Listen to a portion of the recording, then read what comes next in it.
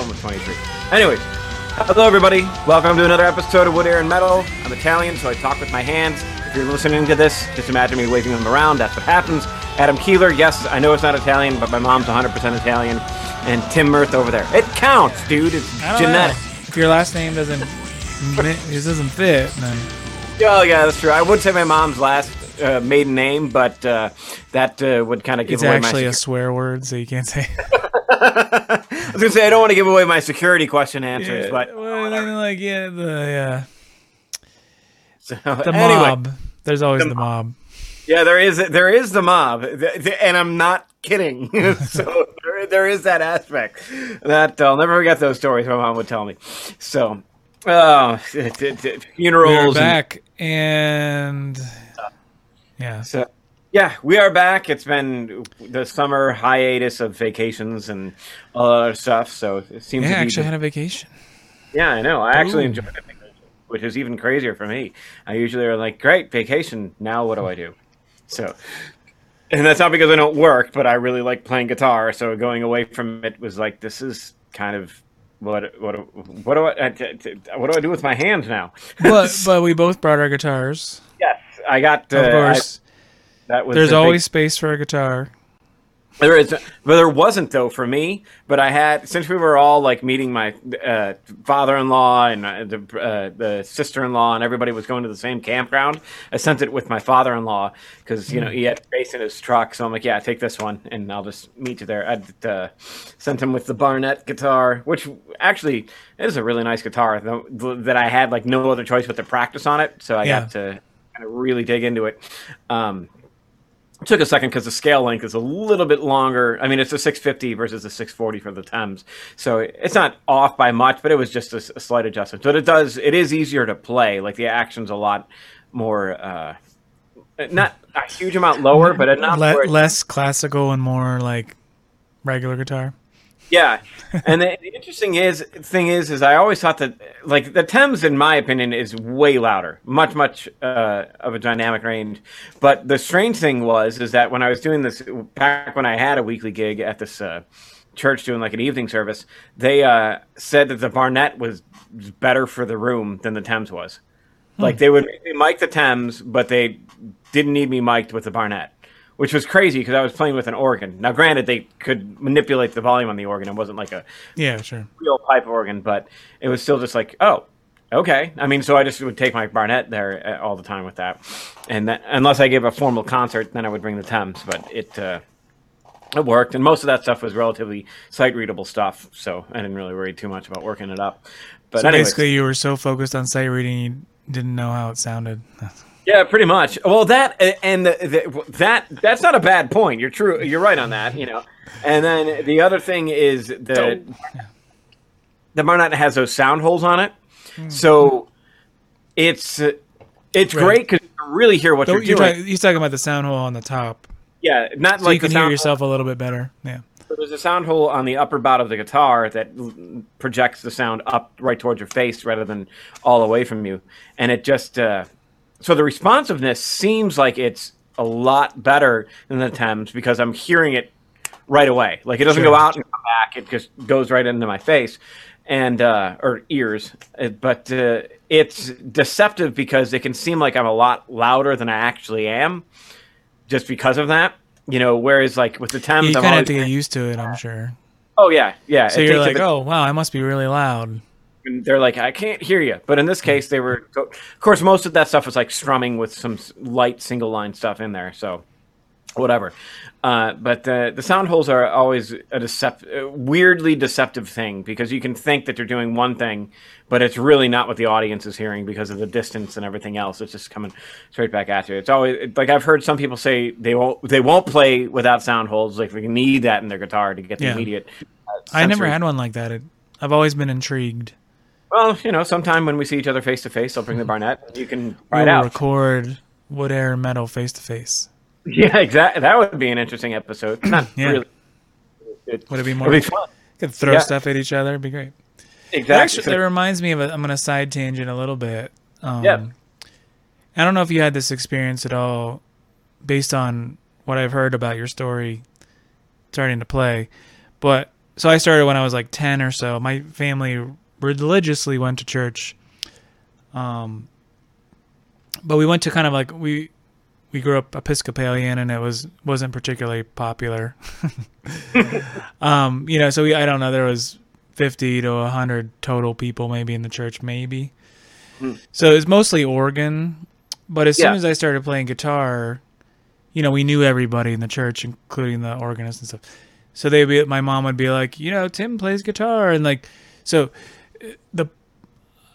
I started playing guitar at church, you know.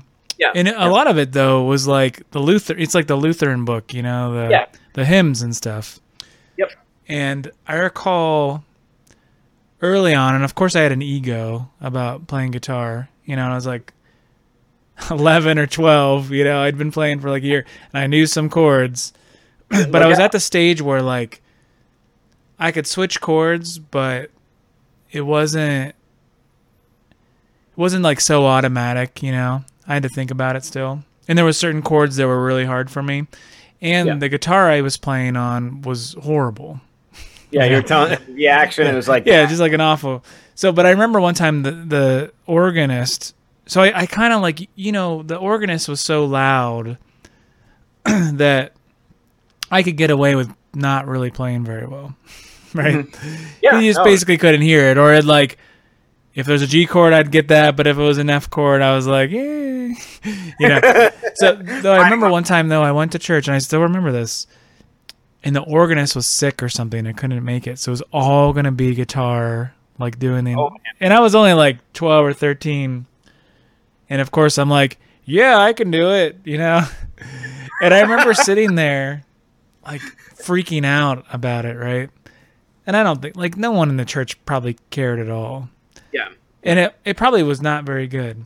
But I do remember just sitting there on my hand like this, like practicing the chords. I was like religiously through the service and stuff, like just to try to get it.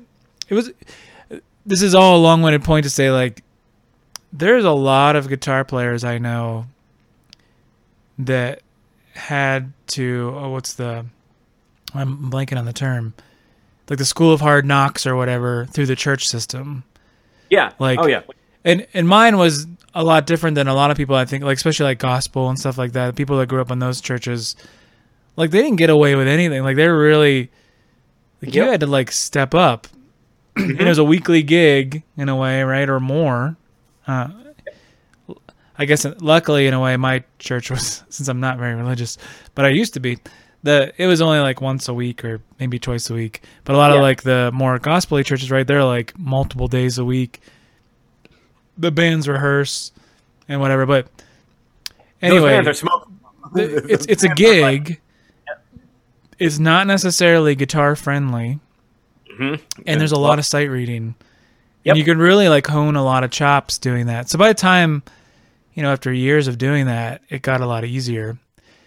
And then even when I went to music school, originally, we had to play piano, and you had to play out of the hymn book. So that means 4-part harmonies, mostly, right? And they're all not necessarily made for piano either, right?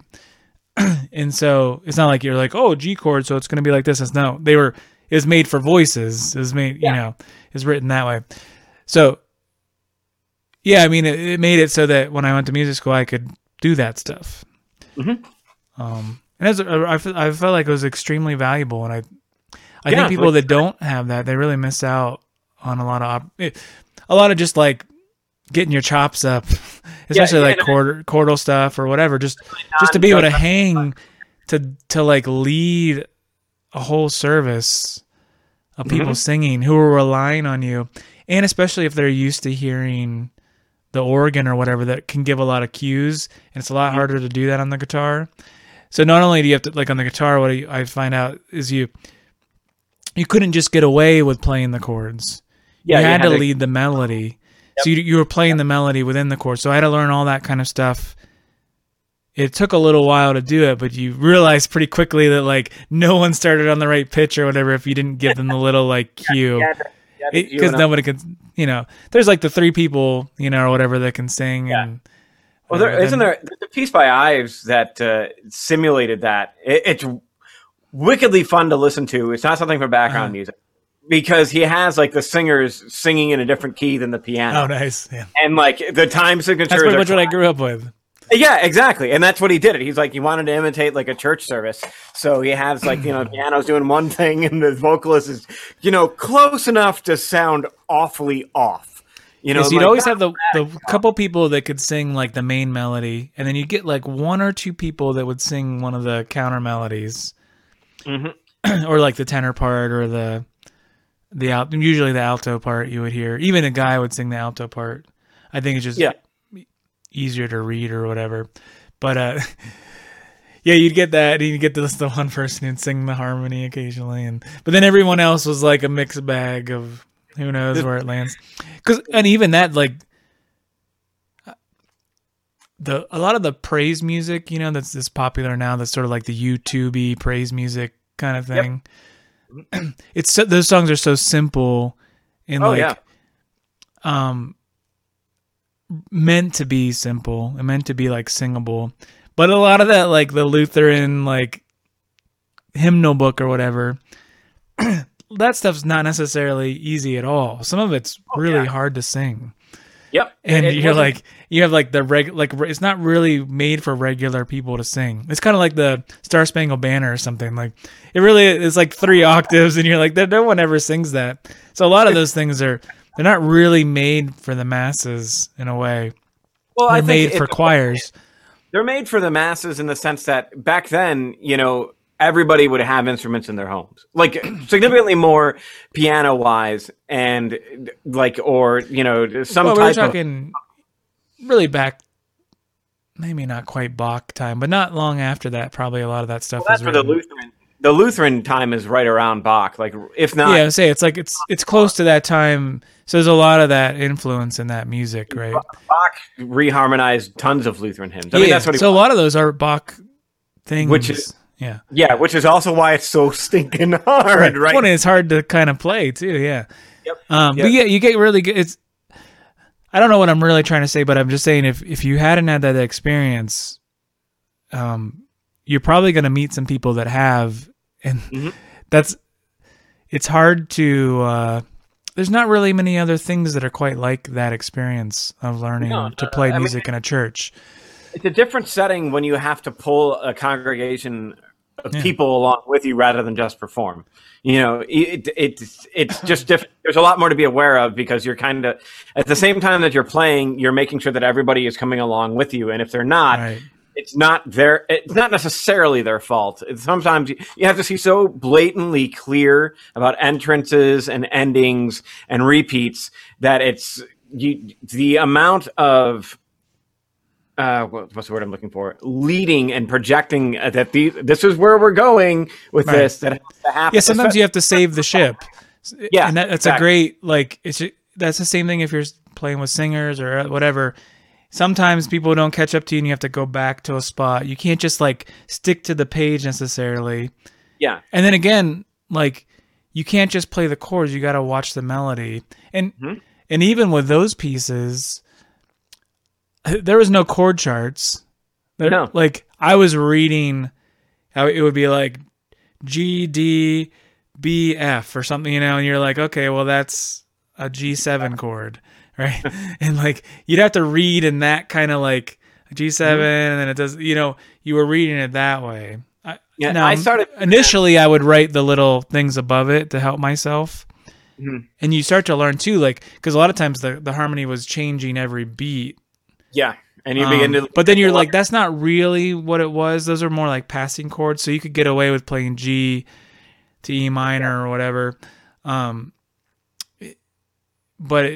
That chord in between, you didn't really have to hit it necessarily. So you just learn all these little things, especially when it's just like pure sight reading notes. Yep. And then being able to harmonize it. It's a really great skill. And you won't get it unless you have to do it. Like, why would you do it otherwise? You wouldn't just do it at home. Yep. Like, you only do it because you have to do it. That's exactly what I was doing at that church, talking about doing that with the Barnett. It was basically like open the hymnal and go, all right, what key am I in? There's the basic harmonies, and if I ever got lost, quote unquote, I'd just sight read the top line or the soprano and the alto voice. Right. Play that and then get it. Okay, then I'm on a G chord and this, and it's just filled in. So it was always fun to do that. I mean, with my first experience growing up, I like one of the guys that I learned a decent amount of guitar from was the church had a rock band, so to speak, like trying to do that type of thing. And he was a great player. I wonder what he's doing now, but great player, a Strat and a Marshall type of thing. Right. It was cool. And then, so I'd learned a lot from him, just sitting underneath him and getting like, oh, this is how you do this. This is how you solo. This is like different little things like that. And they would never do it. They would never do it on a Sunday morning. I mean, this is a Baptist church, so even having like drums on the stage was cause of controversy for years. So snake kettles, as they called them, and I'm like, well, they can keep time, so it worked. So whatever. But I remember I did that forever. That's when I had that Paul Reed Smith. It's like nostalgia factor for that, and then I just kept doing my own thing. That's where I got to see Phil Keaggy, and that kind of like spawned everything else and kind of left that behind us totally. But like the gospel players are like those guys. Yeah, it's a whole other thing too. Yeah. Oh, that's a whole other realm. I mean, those guys really know what they're doing comparative to that. I mean, it was funny. I was talking with another friend of mine where he's like, yeah, we did like a mixed church thing recently. And he's a keyboardist. And he was like, yeah, they were all over the place in a good way. He's like, I'm a singer and a keyboardist. And I just stopped trying to keep up. He was like, forget it. I'll let them take the music and I'm going to sing the tune. And he's like, it was a lot better of an idea because those cats were smoking. Oh, yeah. And there's a lot of great players that come up through that. For sure. That's they are on point, and you need to be. I mean, you got that music. If you don't get up out of your seat, you're dead. Like regardless of where you are religiously, that stuff when they get it grooving, man, look out. It's I almost awesome. took it when I first went to music school. I almost took and I went to a Baptist church, and there was a guitar. They needed a guitar player. It was a gig for money, but they were really like 5-hour long services. Mm-hmm. And I was in college, and I'm like, I can't. And it was like twice a week too. I'm like, I can't do like 10 plus hours. Now, in hindsight, maybe I should have, because it would have, it would have been a good like experience.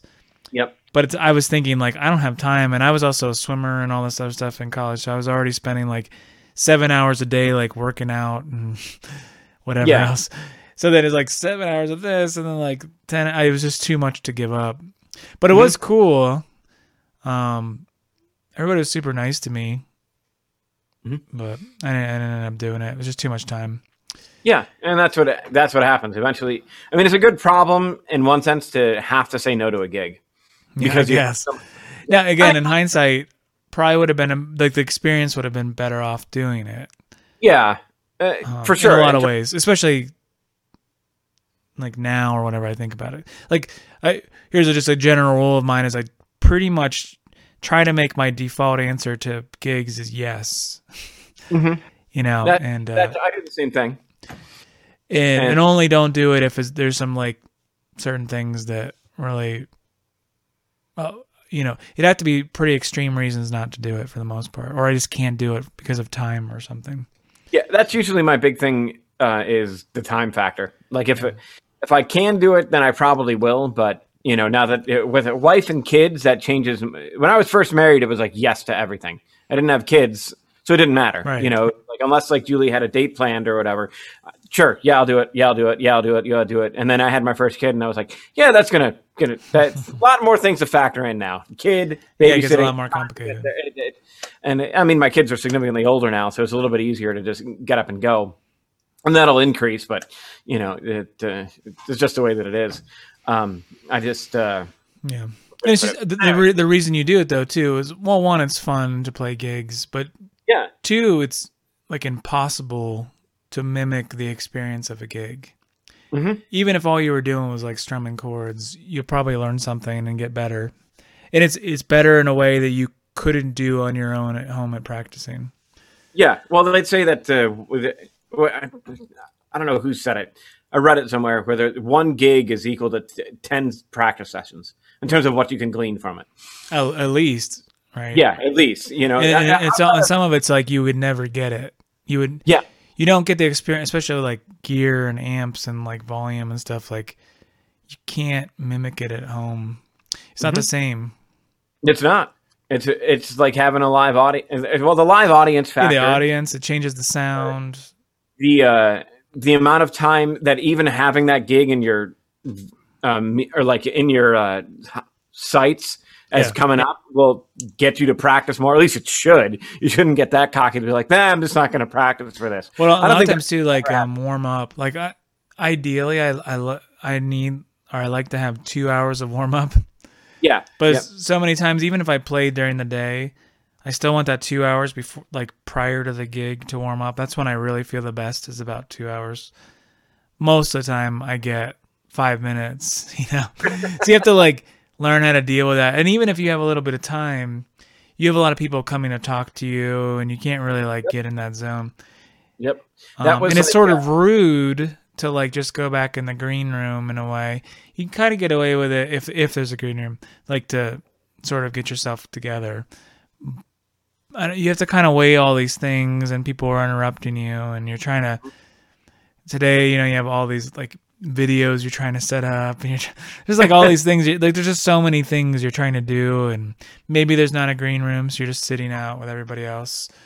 Yep. I mean, when Steve told me about, my old teacher told me about a thing that he did like after the GFA. He was doing this tour, and he's like, this is before GPS or cell phones or anything else like that. And he's like, I'm driving to a gig and I take a wrong turn, and I'm like, normally I'll have like an hour or so of padding to warm up before I get out on stage. And he's like, I'm just praying that I show up at this place at some point reasonably close to the time that I start. And he's like, I walk in like 15 minutes late. He's like, I got lost and I went from the car to the stage, which is usually like, oh God, this is going to suck. Right. This is going to be like dive. But he's like, I nailed the thing. He's like, I just nailed it, you know? So he's like, this whole, I gotta have practice time, which it does make sense. And I totally admire that. Sometimes there's no way you're going to get that experience outside of just showing up sometimes. Because you just got to do it.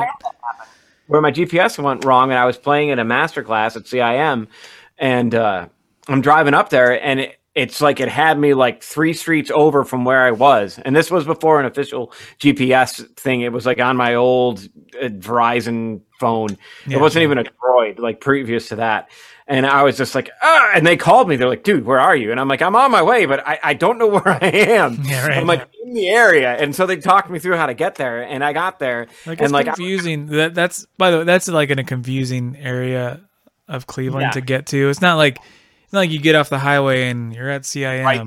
Like, you gotta like, so that's the worst part of that area, is it's really nice over there, but it's sort of a pain to get there if you don't know how to get there. Yeah. Exactly. And so I like literally show up, grab my guitar, walk in, and they're like, we're ready for you now. And I'm like, okay, well, I was supposed to do the Allegro to the 998, and I've just been driving, white knuckled for the last 45 minutes. Screw it. I'll do it anyways. And it actually went pretty well. Like I was pretty happy with how I played with that. But that's clearly not ideal, though. I don't want to bank on that every single time. It's like, I just showed up, so I'm just going to play brilliant. So that's usually not how it goes. It's like I've had plenty of other situations where it's been bad, but I've also had plenty of situations where I've warmed up and it didn't go as well as I've liked. And it's all a matter of, the bottom line is, you have to put in the time consistently to get either result. I mean, it's also like you think it sounds a certain way. Yes, the audience doesn't hear it that way. You hear all the little things, but that's just nature. Yeah, but you got to get used to that. I mean, I find most of the time with gigs, it's not so much whether I can play or not, though. It's how it sounds. Like so many times you can't hear yourself at all as a guitar, especially with amps. So like amps are very directional. Like a bass, if you play bass, it kind of like spreads everywhere. So you can kind of hear it pretty well, even if you're not in a good spot. But like guitar, the amp is on the ground, it's pointing at your feet, and you just can't hear it. Especially the drummers, like cymbals are right next to you or whatever. So you can't hear it, then it's really hard to perform like that. Yes. You lose all subtlety. because you don't even know what that means, you know, Yeah. because you can't hear it. It's just like, and everyone tells you, oh, it's super loud already. Can you turn down? That's it. The quintessential guitarist conundrum. You know, even like, I guess I have one advantage when I'm doing classical things. I don't have to worry about competing with other instruments, generally Right. speaking. You know, I have to worry about the guy sneezing in the back or whatever. You know, that's all that kind of gets over the volume of what Yeah, I'm but if playing. he sneezes, then you can like squeak your chair a little bit if you're uncomfortable. Yeah, exactly. can just Or if I time sneeze, it that's right. when it's like, it's not time to clap, but everybody can move in their chairs as I get ready for the next movement. You know, and then at the They end should of the change movement, that rule, by the way. yeah, I agree, but I also think that to some of the passages and the difficulty level of them, without amplification, having somebody start to clap in the middle of it is enormously distracting. No, I And that- mean when you have like 3 movements or whatever. oh yeah, no clapping. No ever. clapping after each movement.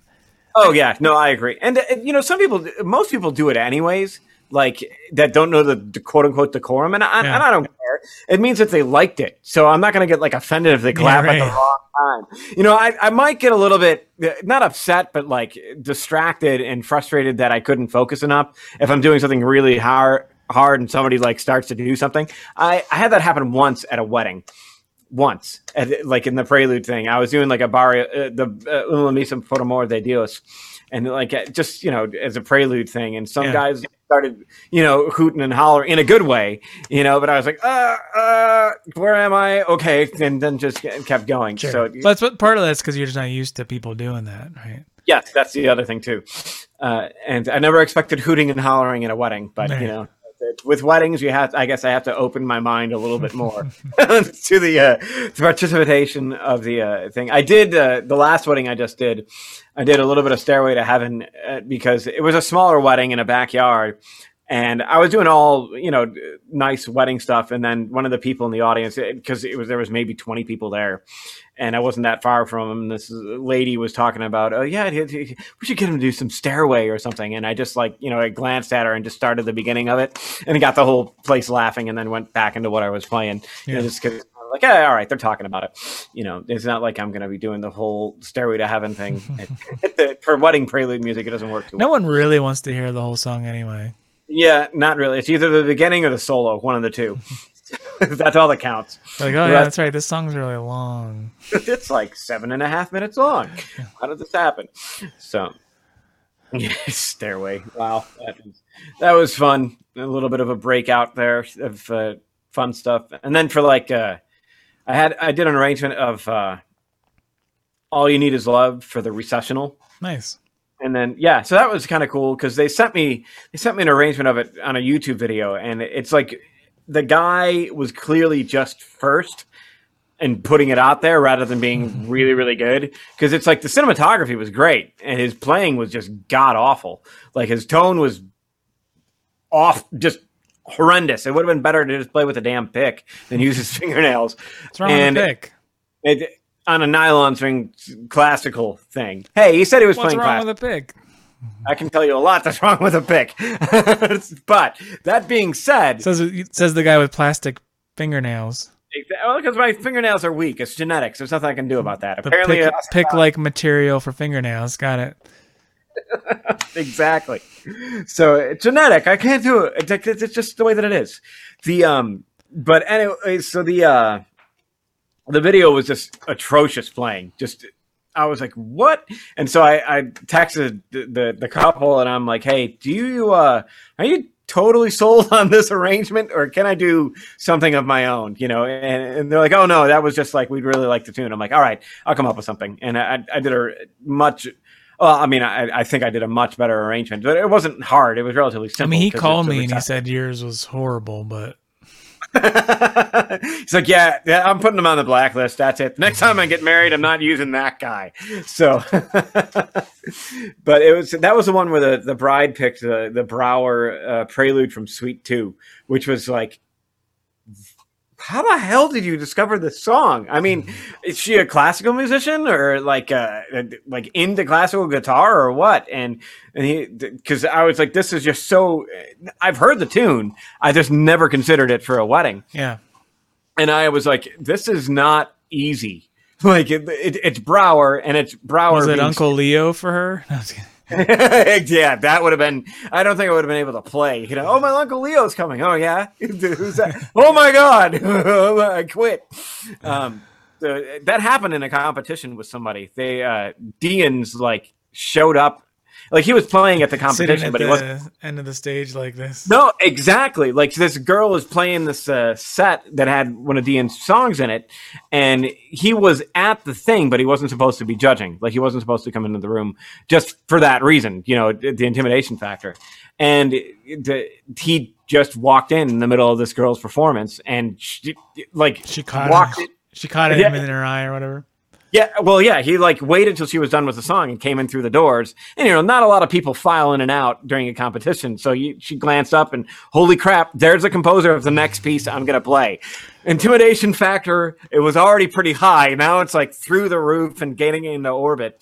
And so there was this huge debate amongst all the judges so do we put her through? Because she had an extraneous. How did you get those? This is how did you get that information? How did I? That the judges were debating that. Because I know one of the judges. Oh, okay. And so it was they were yeah, we were sitting there and talking about it. It's well, it's kind of not fair because she got an extra thing put on her versus everybody else. It didn't have the end show up. And I get that argument completely. I see that point. And she played really well. But the question was, did she play well enough to get to the next round? Yeah. And so it was a big hubbub, and it was full of controversy, and it's controversial as classical guys can get. I am shit. What have you said? Serious. Yeah, exactly. With the and stuff like that. But no, it was just one of those things, and she didn't end up making it to the final round, but she at least got promoted to the next thing. But that was still, something to talk about and get angry about for everybody else. Regardless, never went through. Yeah, but that is an extra intimidating thing. Playing somebody else's music is always a little bit. You're more aware of what you do wrong when the guy that wrote the piece is sitting there. Sure. It definitely puts another layer of the nerves on. I had that happen when me and Jim were talking in that interview about when we did the Man of La Mancha. I played all of his arrangements of everything, and then I did one of the shows. Yeah, and he was in the audience, but nobody told me he was there, which was a smart move because it went off without a hitch. I'm like, God, if I would have known that he was sitting there, I would have been a little bit more self-conscious of what was happening. Yeah, sure.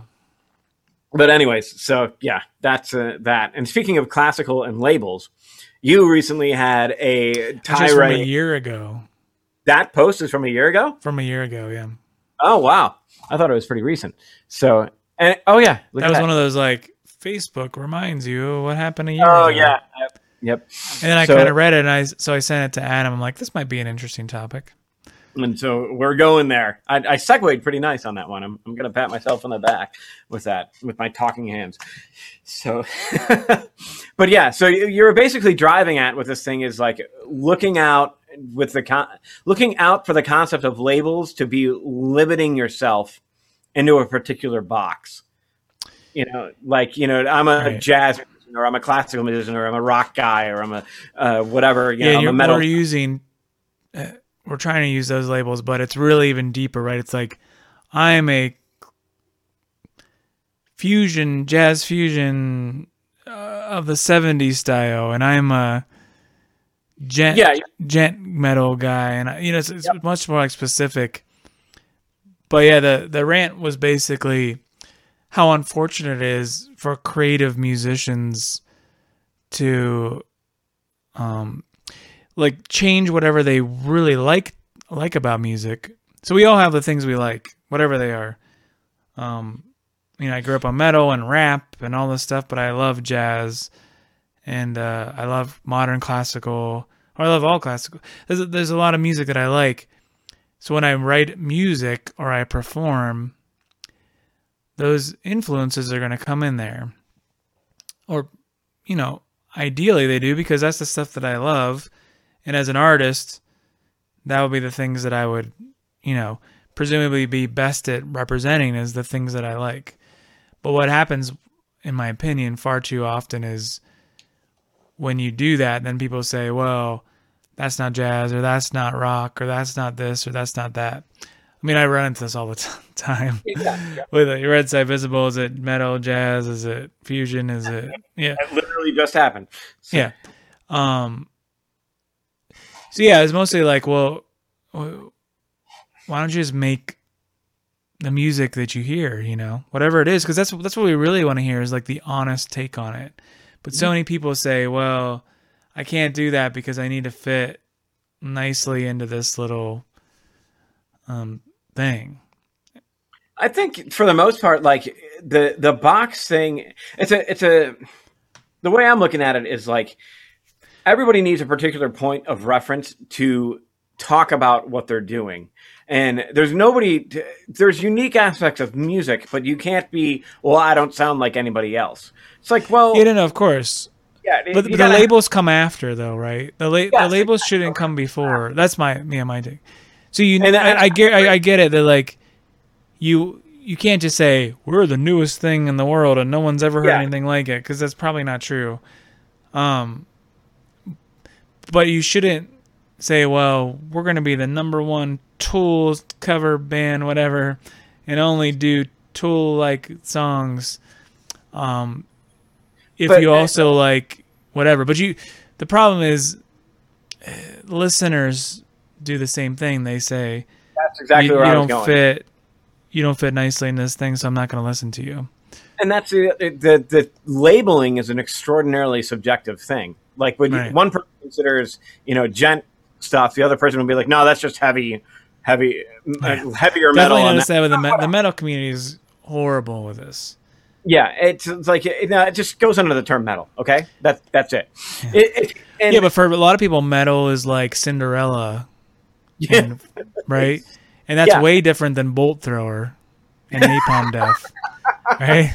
Like true. Absolutely. So you wouldn't even consider them the same, Warrant is not the same as Cannibal Corpse.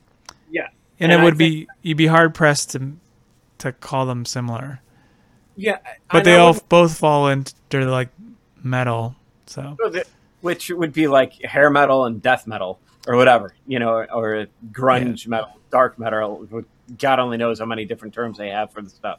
Yeah. And that's part of the thing too, is like you can almost look at it like in an evolutionary chart where you have like one particular species and then subsets of that species. Yeah, for sure.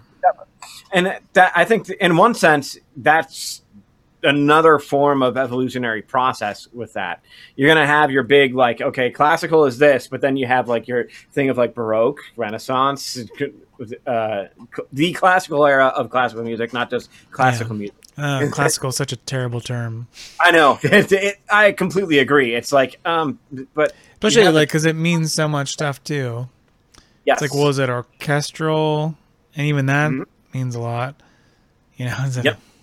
Well, the bottom line is we're trying to continually describe things with labels because we need to have that. There's got to be some, as much as we don't. I get where you're coming from, and I agree with you in terms of like trying to avoid the labels, but as we're wired psychologically and just even species wide, it's like we need to be able to put something on it to be able to recognize it. The labels are fine after the fact.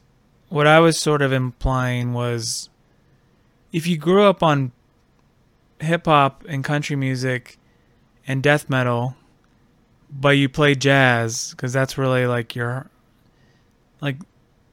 it's okay to let those influences in, even if Wes Montgomery didn't do it. But the problem is when you do that, people are going to say, well, it's not jazz or whatever. What I'm saying is you shouldn't care. You shouldn't care what anyone calls your music. If you think it's good based on your influences and because all you can do is play to your influences. Like one way to write a song is to be like, well, I'm going to take this song that already exists and I'll make sort of a variation of my own on it. Right? And that's what a lot of people do to sort of fit in these niches. But if you were creating just based on your influences, So this is different. Now that's like coming from inside. You're not trying to just like copy something else. Then what would come out is all the influences that you like. You know, that's going to come out because you're not trying to be derivative of something else necessarily. I mean, you're going to be derivative of the things you like, but for a lot of people that could be that's not like all I ever listened to is Jim Hall and Wes Montgomery. So that's all my music sounds like Jim Hall and Wes Montgomery. You probably listen to other stuff. You might have listened to Cher at some point and the Beatles and Cannibal Corpse and Tupac or whatever. And if you're really like creating, in my opinion, from your like heart and soul, then the music that you create is going to have elements of those things that you liked and that resonated with you.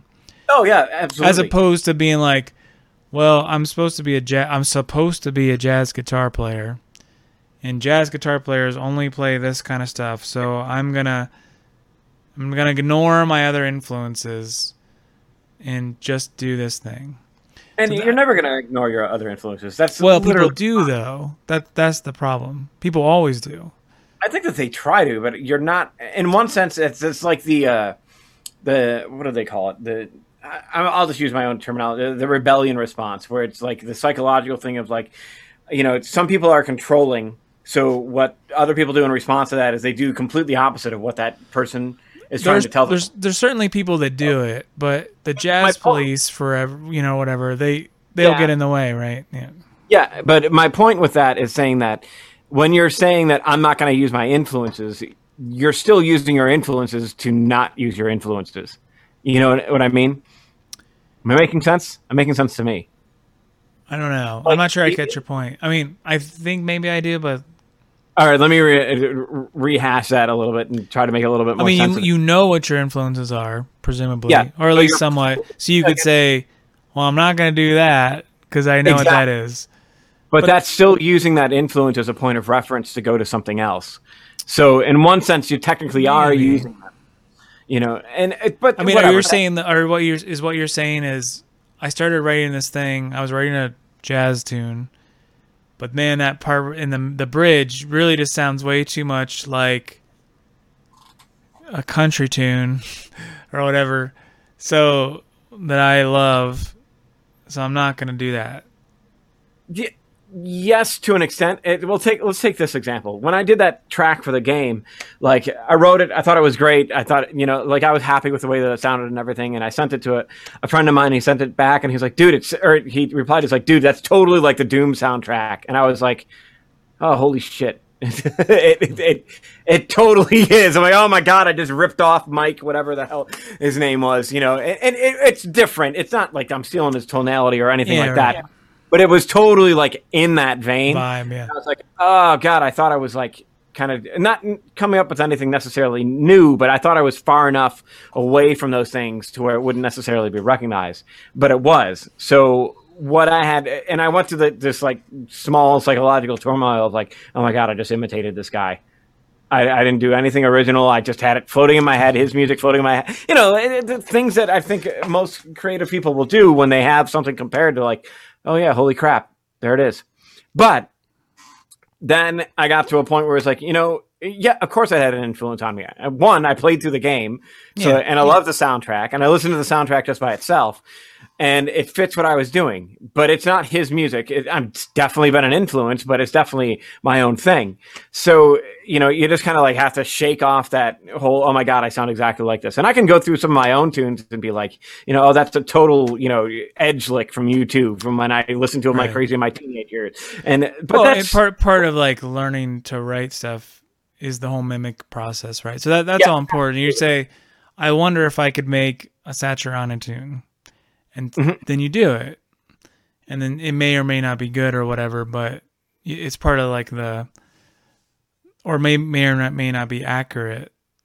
But that's it's like Toke in that book. It was reharmonizing stuff. He would take like a theme from Mozart and try his own way to bring it back to the beginning and compare it to what Mozart did. And he's like, oh my God, I suck. And then he would try again and then try again and try again. something to where he was happy with it. And that's what we have to do. Like you don't form these things necessarily in a vacuum. We're always standing on other shoulders, even that we don't necessarily know, like whatever our parents played with us in utero or whatever, I still remember all my mom's LPs, sitting at the house of James Taylor and that type of stuff that was sitting there. And though I don't turn on James Taylor now, and I don't think he's bad or anything like that, I just, it's not something that I prefer to listen to. It's that style of music still comes out in my own writing, like that folky thing. And even though I'm trying to be a little bit more complicated, which that's intentional. Like I'm trying to get a little bit more, let's not be so tonal with this, but that's again, that pushing back against the influence. And I'm still using that influence, but just using it. I don't know if that seems different to me, or at least the way I was thinking about my rant. Okay. Because you exploring, different things that are you're obviously interested in the more complex harmony or whatever. So it's not like you're fighting your influence.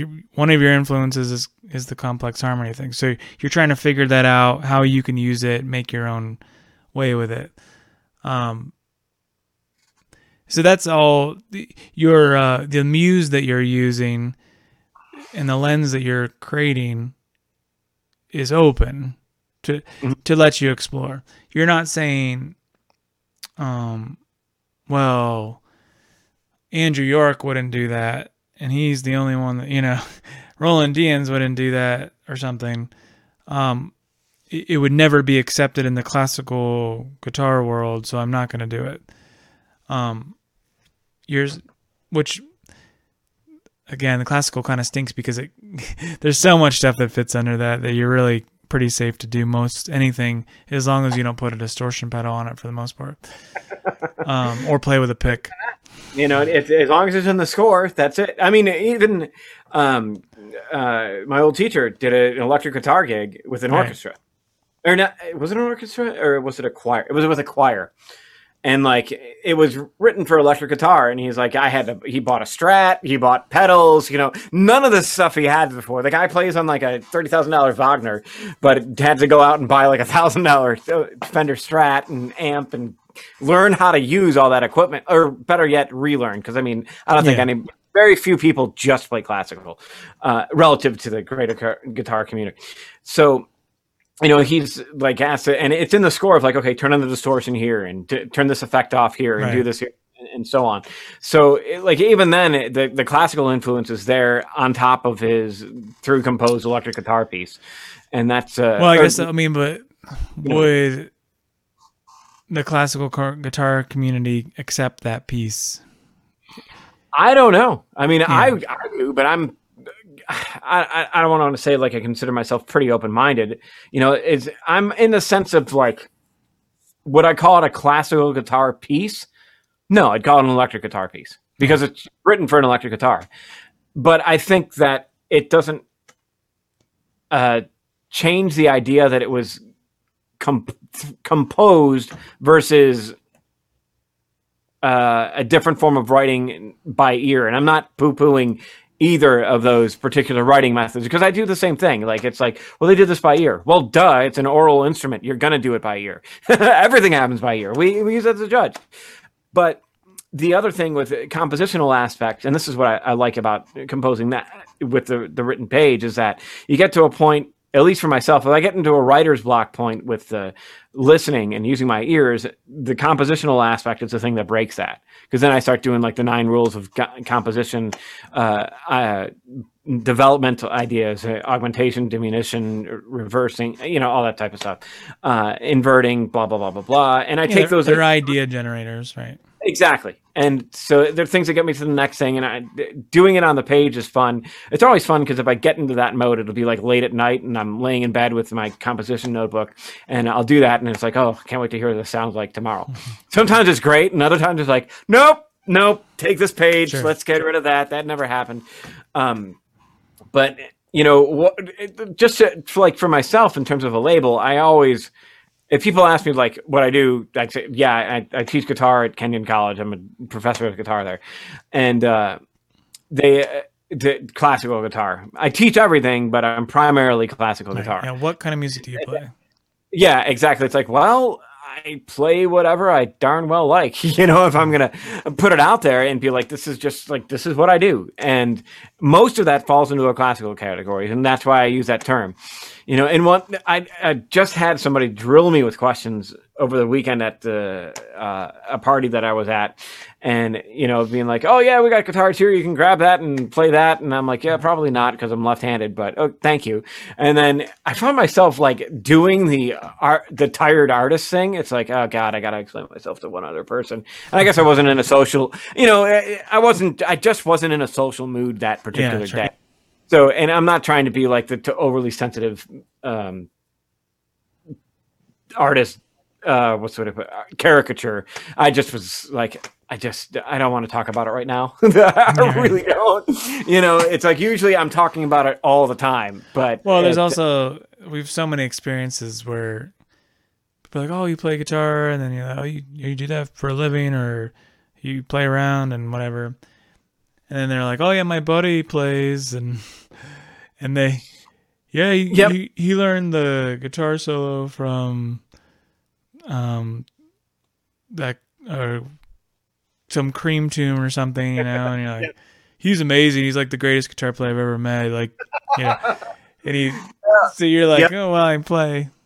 Like, we're not talking the same terms, and it's not meant to. It's not to try to be elitist, but it's just hard to like. Well, there's a huge gap between and there's a huge gap between what myself or somebody else does and what this guy is perceiving as the good guitar type of thing. That reminds me of that other thing I sent you about the chess score thing or whatever. I was literally just about to go there with this. A good segue into the whole idea of what is expertise and that gulf of where you just kind of sit there like, how do I break down 30 years of playing and 10 years of schooling, everything else to talk to you? And I don't mean that like condescending. It is a question that we have to come up with in a good way if we're going to actually, have some type of social interaction with people. But after a point, it does get to be like, here we go. So what we're talking about is there was this write-up or whatever, basically that an adult can beat a kid in chess even when they're not practiced or whatever, like 100 times out of 100.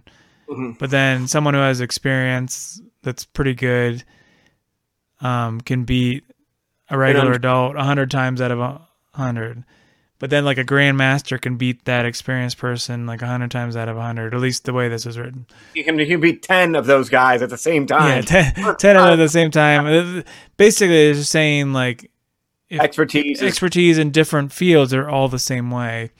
And the problem there is the grandmaster in that case would really struggle to even explain to the novice adult what they're even doing, because they're not speaking the same terms. So the novice adult will be like, well, I move the king here or whatever, and I do this. They probably don't even know they may not know what an opening is or something, Yeah, exactly. And why they would even care. And it's like the grandmaster is not going to be able to explain why it's important to use these different things or whatever. And the same thing for music. It's kind of like you start telling people and you sort of confide in them your story, and then they kind of hit you with something that is, we're obviously not speaking the same language. You're trying to be like real and like, oh yeah, I did this thing and this is the kind of stuff I'm really influenced with, and they don't know any of that stuff. And they don't even have, there's not even like a stepping stone in between. Exactly. It's like, how do you bridge that gap? Which I find that I'm a little bit more experienced with bridging that gap because I teach a lot. Yeah. And I constantly have to do that. I have to break down all this stuff that I've known and present it to somebody that's literally never touched that instrument before. So it's like, okay, how do I break this down into chunks where they're going to be able to get what I'm talking about, apply it to the instrument, use it throughout the week, and come back with the next step so I can give them the next stepping stone in the process. Yeah. So I think that's an advantageous thing. And there's clearly like there are bad teachers. There's no doubt. There's bad teachers. There's incredible performers, but they might not be able to teach. And there's incredible teachers, but they might not be the best performers. And that's fine. You know, sometimes you can get the concepts to an extreme level and be able to teach those things because you know them so well. Like in one sense, in the classical field, which the biggest example of that is Bruce Holzman, who's a phenomenal player, but he doesn't concertize anymore. Yeah, I haven't seen a concert with him in probably 20 years or something like that, if not longer. But he has this reputation of being an absolute master teacher. Yeah. And he earned that for two things. Or not by two things. One, by just teaching and getting that reputation. But then, like, for a couple of years straight, all of his students were winning the GFA. You know, which is no slouch thing. He's in the mafia, I think, right? Exactly. Yeah, they break your legs if you don't put these kids through. It works. You know, it's how we succeed. So but anyways, you know, it's like I've never had a lesson with Bruce. I've known a couple of people that got trained under him. Some old friends of mine from University of Akron went and studied with him in Florida. And then when I was at Youngstown, Francois got his PhD under Bruce. And he's, you know, with any type of that level of expertise, there's many stories going around about him. Yeah, like one of the big things is that he would make students like absolutely have breakdowns, you know, over the course of their first semester because he was so demanding on stuff. And I can get that, you know, but Francois was like, it's not that bad. You know, it's like the whole like Michael Jackson showing up at your door to use the bathroom story. It just tends to feed itself and be one of those things, though there's no basis of it in reality. Though Bruce was very demanding as a teacher. Like one of the things that he would say is like, he was like, if you didn't come in with it prepared, he'd be like, then why are you here? Sure. Like, you signed up to take lessons at the collegiate level to get better. I expect you to show up with that stuff set. Sure. And now, granted, Bruce had enough of a reputation where he wasn't getting the casuals in any way, shape, or form. Yeah, sure. It would be very, very small. But one of the things I found interesting about that is he's like, yeah, he would have you do like a simple Giuliani study for a whole semester. Like every week you'd work on a new thing with it. And the point is to take those principles in those small areas, even though you're, you know, something very relatively simple that a first year student would do, you're getting so into that piece and control over your hands that's going to translate into everything else that you do sure. outside of that. And that I like that teaching technique for myself personally. But anyways, with the expertise thing, bridging that gap is difficult for many things. One of it's like the amount of experience that person that's dedicated to it versus the amount of experience the other person doesn't have. The terminology, like what I say by one thing, the other person might not have that same definition because they haven't been exposed to it in that thing. So in a casual conversation, it's like I'm saying dog, they're thinking cat because that's what they've been exposed to or whatever. You know, it's not the same type of thing. Right. And you're saying apricot and you're saying dog. Yeah, exactly. It's so there's a lot of stuff that goes into that, and an effective communicator can take those things and make sure that you're all on the same field so that you can actually get somewhere in the conversation. And I think what was going on with myself that particular day, outside of having the emo, like, God, I don't want to talk about it right now, thing is I was just tired of talking about it at the time. Because like, I just don't want to do this again. And I don't really care right now. I just want to have a beer and relax and whatever. You know, let's talk about like fire or something, you know, let's start a bonfire or whatever. And it was all good, you know, not like anybody was rude or anything. And I wasn't rude, but that was like the poker face type of thing. Smile on the outside, the emo kid on the inside just wanted to go into a corner and write sad poetry. But this guy was asking about him for guitar stuff. And why don't you go and get the guitar and play? It's like, it's okay. I got to keep an eye on my kids. Yeah, that's it.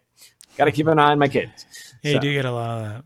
But they're hoping that you'll play, you know, what is it, like Brown Eyed Girl or something, you know? Yeah, or something like that. Or, you know, you play classical? Play Fur Elise. Or you know, play some Beethoven. Beethoven. Okay. And I mean, it is kind of funny, you know, whatever. And it's tough. I get that it's tough to keep all the classical names pronounced right, and I joke about it too. Like sometimes I just I wonder. I think, well, one of the issues. I mean, it's got people that are talking about music at all is good, but you end up just like dumbing it down because somebody will say like, "Oh man, my favorite band." Like they're asking you about your music, but then they'll say their favorite band's Blink-182 or something, you know. And then which is fine that's their favorite band. Yeah. So you try to find some common ground. You're like, well, yeah, I never really got into Blink, but like I did like Nirvana or whatever. You know, like you try to like find some common ground, even though like maybe you never played Nirvana in the last 30 years. Mm-hmm. Whether you like them or James Taylor or something, you know, like, well, I grew up listening to James Taylor. But maybe you don't play it or it's not something that really resonates with you. But you're trying to see, you're never really talking about what you're working on, which is fine. But I guess what else I was gonna say is music's kind of weird because other fields aren't like that. Like if you're a doctor or a nurse or something, some people question you. There's like the anti-vaxxers and whatever, but in general, people just accept like, well, I don't really know what you're talking about, doctor, but I trust your opinion on medical things. And yeah, I guess I will take that medicine you suggested. Yeah. But in the music world, when they say, well, wow, you must be a really good musician, they don't say, well, who would you recommend listening to? And then if you say, well, oh yeah, man, have you dug into Bartok's chord? You know? And like, it's just like every time I hear it, it makes me want to cry. Like it's so amazing. I just did that. When I was on vacation. No, I wasn't crying with Bartok, but I was like, we were talking about something. We got into what we're listening to, and I'm like, yeah, I've been hooked on this Don Lee guy composer. I'm like, I love this stuff. It's like, it's so cool. It's minimalist, but it's using very unique compositional, like band compositions and so on. He built his own auditorium to be able to play the music and stuff like that. Yeah. And, you know, Jojo Mayer did this video. And it's that piece. Okay, yeah, that's awesome. I'm like, this is absolutely incredible. It's like one of the best things I've heard in a long time. Jojo's a great drummer. He's a really, really cool piece. Yeah, the piece was incredible. And that's what got me hooked on Don Lee, is Don Lee wrote that piece for them. And I was nice, like, okay. I'll have to hear that because I love that piece too. It was great. Yeah, the first album, again, is fan-freaking-tastic. It's like a Steve Reich type of thing with a 6-piece of, you know, drums, guitar, bass, strings, and saxophone. Nice. You know, it's wickedly cool. Like, I love it. And, you know, it's one of those, like, you read his bio and his thought process, and you're like, is this from that random composer bullshit generator thing or what? You know, to an extent, you know, because it kind of has that feel to it, but it's not that extreme. But he does, like, his albums, he does it to fit in the space of an hour, and he picks, like, absolutely precise. Boom, 60 minutes, and that's it. Nice. And each track lines up with that, and he has, like, a particular, everything's in parts. So it's like, you know, he gets done with a piece and he'll hit one of those meditation bowl things, and it's like boom, and then the next piece will start. But cool. It's not like it's like some silly gimmick. It really flows together. Yeah, you know, it's just part of the. Yeah, it's just part of the thing. And God, man, so I was talking up that piece by Don Lee and Jojo Mayer like crazy, and he's like, "Oh, well, can I hear it?" And I'm like, sure. You know, I'm sitting there. I'm like, yeah, I think he'll appreciate it, but I don't think he's going to appreciate it either. I think it's going to be like, okay. I was telling you about one of my previous bosses. His sister or whatever was a PhD composer, and they went to the thing. Like she's a PhD, and she was probably like 40 or something. Like she's been a musician for 40, 50 when they went to this show. You know, professor in college, dedicated her life to music. And he said the whole family was just like, yeah, she's gone off the deep end. You know, and like instead of saying, you know, she could probably teach us a lot about music and like music appreciation, and maybe she could help us understand this music. They're like, nope. She doesn't even know what good music is anymore. Yeah. Oh God, I get that from my mom all this, and my what's the word I'm looking for? Stepfather.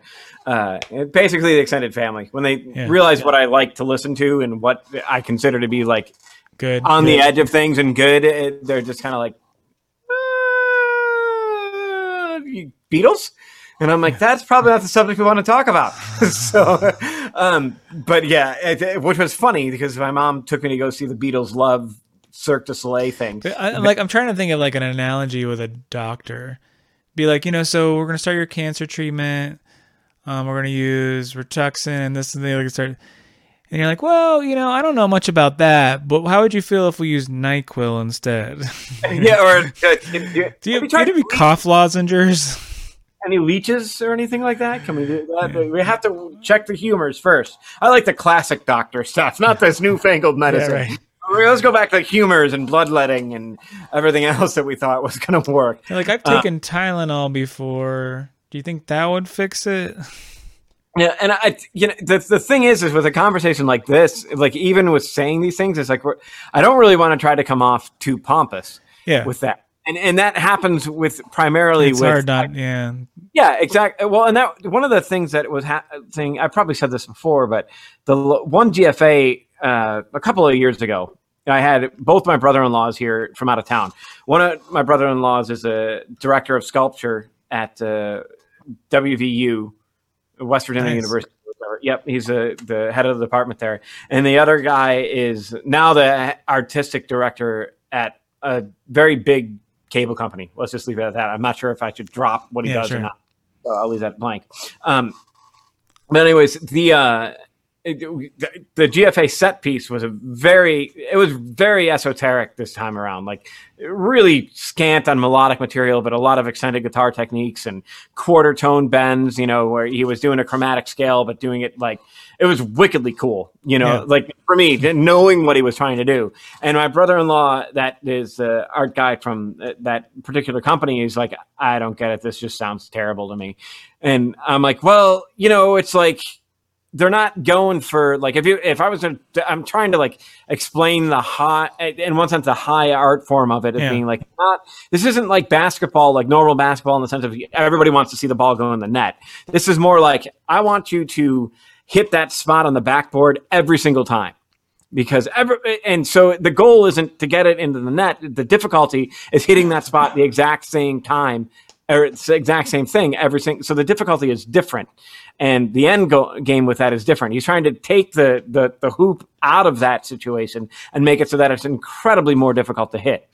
And then my other brother-in-law that was a sculptor guy, he's like, listen, he goes, I've tried to explain high art to people that aren't into that thing, and he's like, no offense to anybody, but it's so hard to do. Like if you're not in it, it's so tough. So one of the things I've had pretty good success with, because part of it is just my own experience. So I remember when listening to more like atonal and like free jazz and all these kind of things. When I first heard it, I hated it. Like I really hated it. Even when I liked a lot of classical music, but anything like 20th century, this is when I was like 18, 19, I just hated it. And it wasn't until I realized, this is kind of what you were saying too, but like the goal was different. What I was expecting to hear was melody and harmony in a certain way, and rhythmic things perhaps. What I didn't realize with sort of, let's say, high art or more abstract art is that's not the goal. Mm-hmm. The goal is emotional, actually. Mm-hmm. And what I tell people now, because I play in a group called Night Terrors and we do a lot of very abstract stuff. And so what I tell people if they come, especially if it's their first time seeing the group, is like, I'm like, don't think of this like going to like a Santana concert or something, right? This isn't what this is. What you're gonna experience is that there's some things we're gonna play and they're gonna really like agitate you. But isn't that very interesting? Why would it agitate you? Why does it make you feel uncomfortable? That's fascinating. Why would a sound make you feel uncomfortable? Exactly. Why does it give you that? And then you're going to hear stuff that makes you feel relaxed and calm, and it's going to give you... that's fascinating. Why does it do that? Then you're gonna hear something that maybe makes you sad or like nostalgic. It's not the melody, but there's something in the music that's happening that's triggering all these little emotional responses for you. And if you can get past this notion that all music must have a melody and it has to be 3 minutes long, and like if you can get away from that like preconceived notion of what it's supposed to be and just let your mind and body and soul or whatever experience it, you can get a lot of it. Same with like art, like visual art. A lot of people will walk into a room and they're like, my kid could paint that, you know? Yeah, exactly. And you're like, well, maybe, but isn't it interesting that that was your response? You know, Mm-hmm. why did you have that response? Why does it bother you? Why does it matter to you? Why, of all these paintings in this space, that's the one you noticed and you had a comment on it. That's kind of interesting. We have all these distractions. And that could also that's be the one you looked at it and you're like, that's stupid. I don't even get it. Mm-hmm. Okay, that's fascinating. There's a Far Side. It's a Far Side or some other comic strip where it has a picture of like two people looking at a painting, and they're like, "Yeah, this person spent 10 years and got an advanced degree in art and spent like several years coming up with this painting." And in the 30 seconds that I've looked at it, I just don't get it, and I don't like it, and walks away. And it's like, well, you know, no, you're wrong. You're totally wrong on that. There is the thing that I found with art in terms of looking at visual art, that helps bridge that gap is actually reading, like grabbing the program, opening it up, and read like, okay, this is what they're trying to do with this, and then look at it, you know, because there is intention, even if it's abstract, there's intention behind it for some type of response from the person that they're making it for, whether it be for themselves or whatever. The bottom line is that response is going to happen. And when you read about the intention, you start to get it. You know, you might not get it. It's like listening to an orchestra. The first time through, you might get one part where it's like, oh, that was really cool.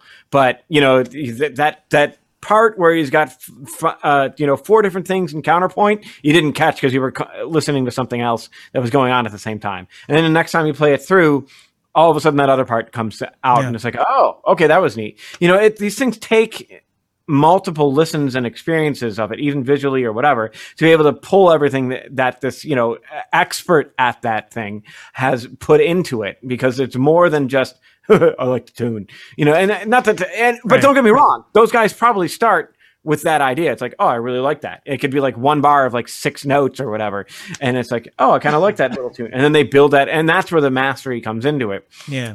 Taking small ideas and stretching it out over a half hour and 30 plus instruments and making everybody be able to pay attention to it. Like, that's just like, holy crap. So it's like when I had a student of mine whose grandparents had box seats, front row box seats to the Cleveland Orchestra, seasonal. So they would continually go. And at that current time, somebody was sick. So they were like, hey, do you want the tickets? And I'm like, yes. Sure. And I was sick that day too. You know, this was probably a good 5-6 years ago. But I was like, screw it, I'm rallying for this. So I day cooled it up, and I'm like, let's go. Let's. You don't get front row box seats to the orchestra. And it was Mahler 1 on top of that. Nice. Or no, it was either Mahler. Was it Mahler? I think it was Mahler or Brahms. God, I'll have to listen to it. No, it starts with the timpani. It's definitely Brahms. I think. Yeah, it's late. Anyways, so either way, it was one thing that I had to see. It's like, I gotta see. And, you know, it started out with this really out there atonal modern piece, which I was like, I don't think Julie's gonna like this one. And like, just because like I read it and I'm like, she's not gonna like it. This is gonna put a damper on the evening, because it was that. Then it was a couple of Beethoven piano concertos, and then the Mahler. And next thing you know, this piece is starting. And I'm liking it. You know, it's not the greatest thing in the world to me at the current time. But I look at Julie, and she's like bawling her eyes out. And I'm like, whoa, okay, I guess she gets it. Not that I didn't think that she would. Yeah, right. But I didn't expect that level of emotive response from that particular piece. And she's like, that was incredible. And I'm like, okay, all right, let's go. Yeah, Here we go. Let's get on with it. And the Beethoven was great, and but the Mahler was just absolutely stupendous. Like they just knocked it out of the park. So, anyways, so all that to say is like the funny thing is, and this is I think that one of the great things about art is as much as you can be haughty toddy and have this pseudo elitist approach to it, which in one sense it is absolutely elitist.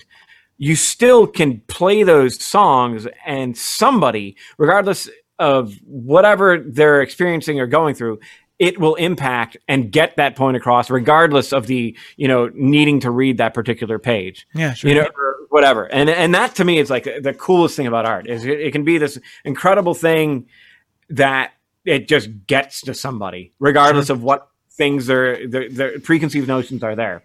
So that's why I love doing it. It's just I mean, not to dive into this since we're probably getting close to time, but just like what's art, And for me, like just as a high level thing, it has to give that kind of response. Yeah, like, exactly. It's more than just a pretty picture or whatever. It's more than something you get generally in 3 seconds of looking at it. It might take you staring at a very white painting or whatever for 3 hours to finally get it, Mm-hmm. Well, it's like, when Mark was saying about like the book, Spectacle Culture. He's like, I read it once in my early 20s before it didn't make any sense. And then I read a bunch of books and then I came back to it and it's like, whoa, and I have books like, in fact, I'm reading a book like that right now by Josef Pieper, but I read it many, many years ago and I pulled it off. I'm like, this would be interesting to revisit. And like the first paragraph is so dense. I'm sitting there. It's like, I'm going to need to think about this for a long time before I move on to the next thing. Because I finally got what he was really saying with that, after all the other stuff that I've read and came back to it. So it's, that's what's, I've nearly made it maybe a third of the way through Ulysses. Yeah. Right. And I tried to read it in my 20s, which was a failed attempt because I really had so little context for it. Yeah.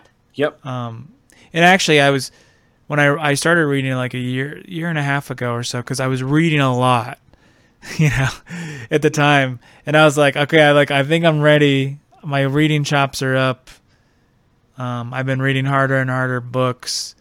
Like, I think I can dedicate the time to this. And I even got the problem with Ulysses is you have to you kind of have to need like a companion spec, so to speak, as you read it, because there's a lot of political things and stuff that were going on that you wouldn't have any context for. So you almost have to read 2 books at the same time to read that book. Yeah, but I was getting through it and enjoying it, and it really made so much more sense than the first time I tried, but then COVID hit and I didn't finish it. Yep. Well, it's like, there's a reason why masterworks are held in the regard that they are. Yeah. Because they are not something, there's something that you can approach, but as you get older and you experience more of life and more reading or whatever, and you go back to it, there's so much more dense than what you've originally conceived because you just couldn't see it. You didn't have the experience yet. Right. You didn't have the knowledge for it. It's like, I remember when the first time I read Dante, and then the next time I read Dante, it was like, oh, okay. And you definitely need the companions for that. And I did the thing where I actually read all 3 of the Inferno, the Purgatorio, the Paradiso. And and then I reread them and it's like, all right, I get it a little bit more the second time through. The first time it was like, just finish the books. Sure. Just finish. You need to do it, and the second time I was like, wow, this was absolutely brilliant. Most of it, I still needed the companion thing because of the different figures that were in it. I was like, it was contextual stuff that you just don't know. Yeah. And I don't know if you would have known when it came out. I think with the Ulysses, there's a lot of political stuff with Ireland or whatever going on. Yeah. but that's one part of it. But then there's also like Greek historical stuff you have to know. So there's like a lot of this like kind of weird stuff you have to be aware of. But I wonder if people at the time would have known, because the political stuff would have been going on at the time. Yeah. So they would have been aware of it, presumably. Well, in the sense of that's why he hit it. Because people would have known what he was talking about and he would have been dead. I mean, it's kind of awesome to try to read a book that was banned, you know? Yeah. Oh, yeah, absolutely. I mean, that's the fascinating thing about it. Yeah. Like, why is this banned? And if you give it to 20-year-old Tim, like, it didn't make any sense at all why it would be banned, you know? Yeah. And like, I can't even read. I remember trying to read it, and it was like, you like just like you said, like you read a paragraph, and you're like, I really have no idea what that just said. Yeah. Well, the problem is that at least in my situation with the book that I'm reading now, it's like I know what he's saying, but holy crap, I can't believe that. Like, I never thought about it that way. Yeah, right. In order to keep that same mental level of awareness and thinking, it takes a lot, because he's constant. So it's like, I got to make sure I keep this concept in mind as I'm reading this. You can't like sort of like in a normal book, or even like a relatively good book with good writing. You can, some paragraphs you can kind of like scan through. Yeah. You don't have to catch everything, because you kind of like, okay, this is happening and this happened. You can kind of like move through. It's not a vital. Yeah. So you can kind of, you can go through quickly. But yeah, there's some books is like, there ain't none of that. Like, it could be in the third word on the fifth sentence in the paragraph, or like, or whatever, that is the most important thing in the book so far. And you're only on page 3, Yeah, exactly. You can't like skim over that. I it's love tough. that. It's great. It's wonderful. You have to really, for myself, it's hard for me to read when I'm not traveling, because there's too many distractions. Yeah, I guess to wrap it up, avoid labels at first, but eventually you can use them to. Well, the labels are they're there to help the consumers of the material, but I would suggest not. I think it would be a mistake as a writer, composer, creator to not just do what's interesting to you and try to fit a mold. Mm-hmm. Don't, Unless there's money to be paid to fit into that. This is, if somebody's paying you to do that, then you do what you got to do to get paid. Yep. But if it's a purely like artistic thing, or even what you're trying to create, I know, I guess I just wish more people would follow the muse that they have instead of trying to fit in the mold. Yep. Absolutely. There it is. But you'll never get anyone to buy your stuff. But well, whichever. Maybe enough of us did it. Yeah, you never know.